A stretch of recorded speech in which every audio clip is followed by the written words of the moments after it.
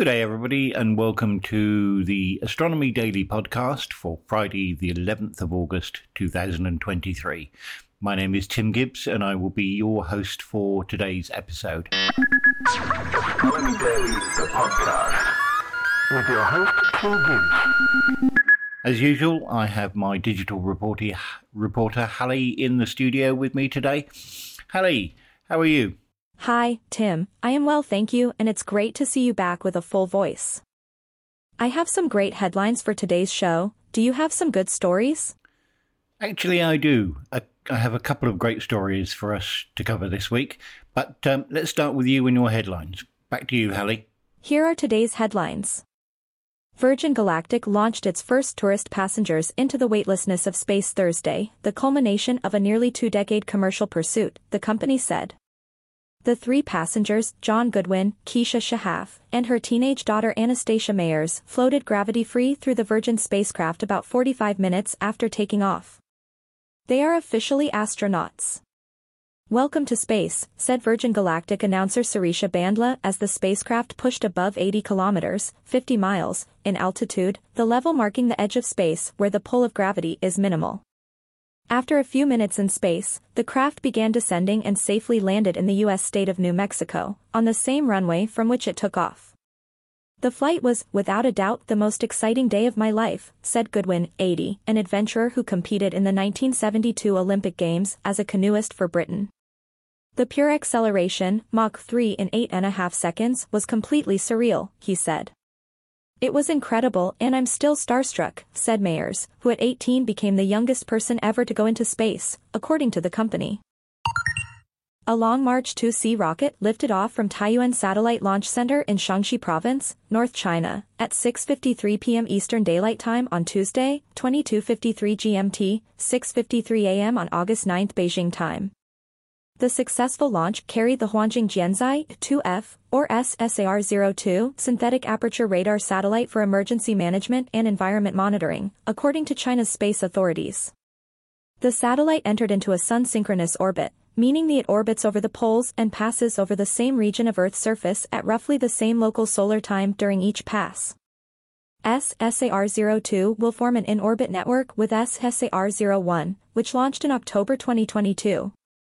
Both carry large deployable truss antennas and operate in the S-band, or the microwave portion of the electromagnetic spectrum, which space frequencies from 2 to 4 GHz. The satellites are able to produce images even during cloudy and rainy weather, filling gaps in the coverage of optical satellites.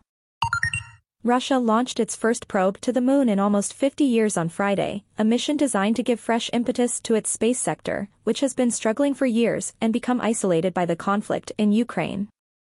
The launch of the Lunar 25 probe is Moscow's first lunar mission since 1976, when the USSR was a pioneer in the conquest of space. The rocket with the Lunar 25 probe lifted off at 2:10 a.m. Moscow time, 23:10 GMT Thursday, from the Vostochny Cosmodrome, according to live images broadcast by the Russian space agency Roscosmos. The spacecraft is due to reach lunar orbit in 5 days. It will then spend between 3 and 7 days choosing the right spot before landing in the lunar South Pole area. For the first time in history, the lunar landing will take place on the lunar South Pole. Until now, everyone has been landing in the equatorial zone, senior Roscosmos official Alexander Victorenko said in a recent interview. Roscosmos expects the probe to land on the moon around August 21st. The Astronomy Daily Podcast. Thanks for that, Haillie. As many of you will know, the 2023 Perseid Meteor Shower peaks this weekend. The Perseids are one of the highlights of the meteor hunters' calendar.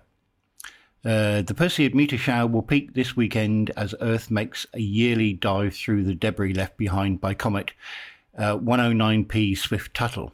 The peak activity of the meteor shower will occur around 4 o'clock EDT, that's 8 GMT on Sunday, August the 13th. The Perseids are a yearly highlight for meteor hunters who, in the right conditions, can see as many as 100 fireballs and light trails per hour from the meteor shower. This is according to the Royal Museum in Greenwich, with even more potentially visible at the shower's peak.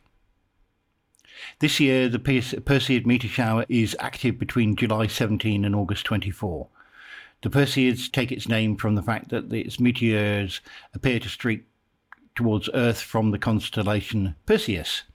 Astronomers call the point from which meteors appear to stream the radiant. This means that the best time to see the Perseid meteor shower is when the radiant in Perseus is above the horizon. For sky watchers based in New York, for instance, the radiant point of the Perseids is circumpolar, which means it's always overhead, meaning the meteor shower is visible all night after the sun has set and the sky has darkened. Russian cosmonaut Alexander Victorenko, whose 4 flights into Earth orbit, including the first test of a space motorcycle and first launch after the fall of the Soviet Union, has died at the age of 76. The Gagarin Cosmonaut Training Center in Star City confirmed Victorenko's death in a statement released on Thursday, August the 10th.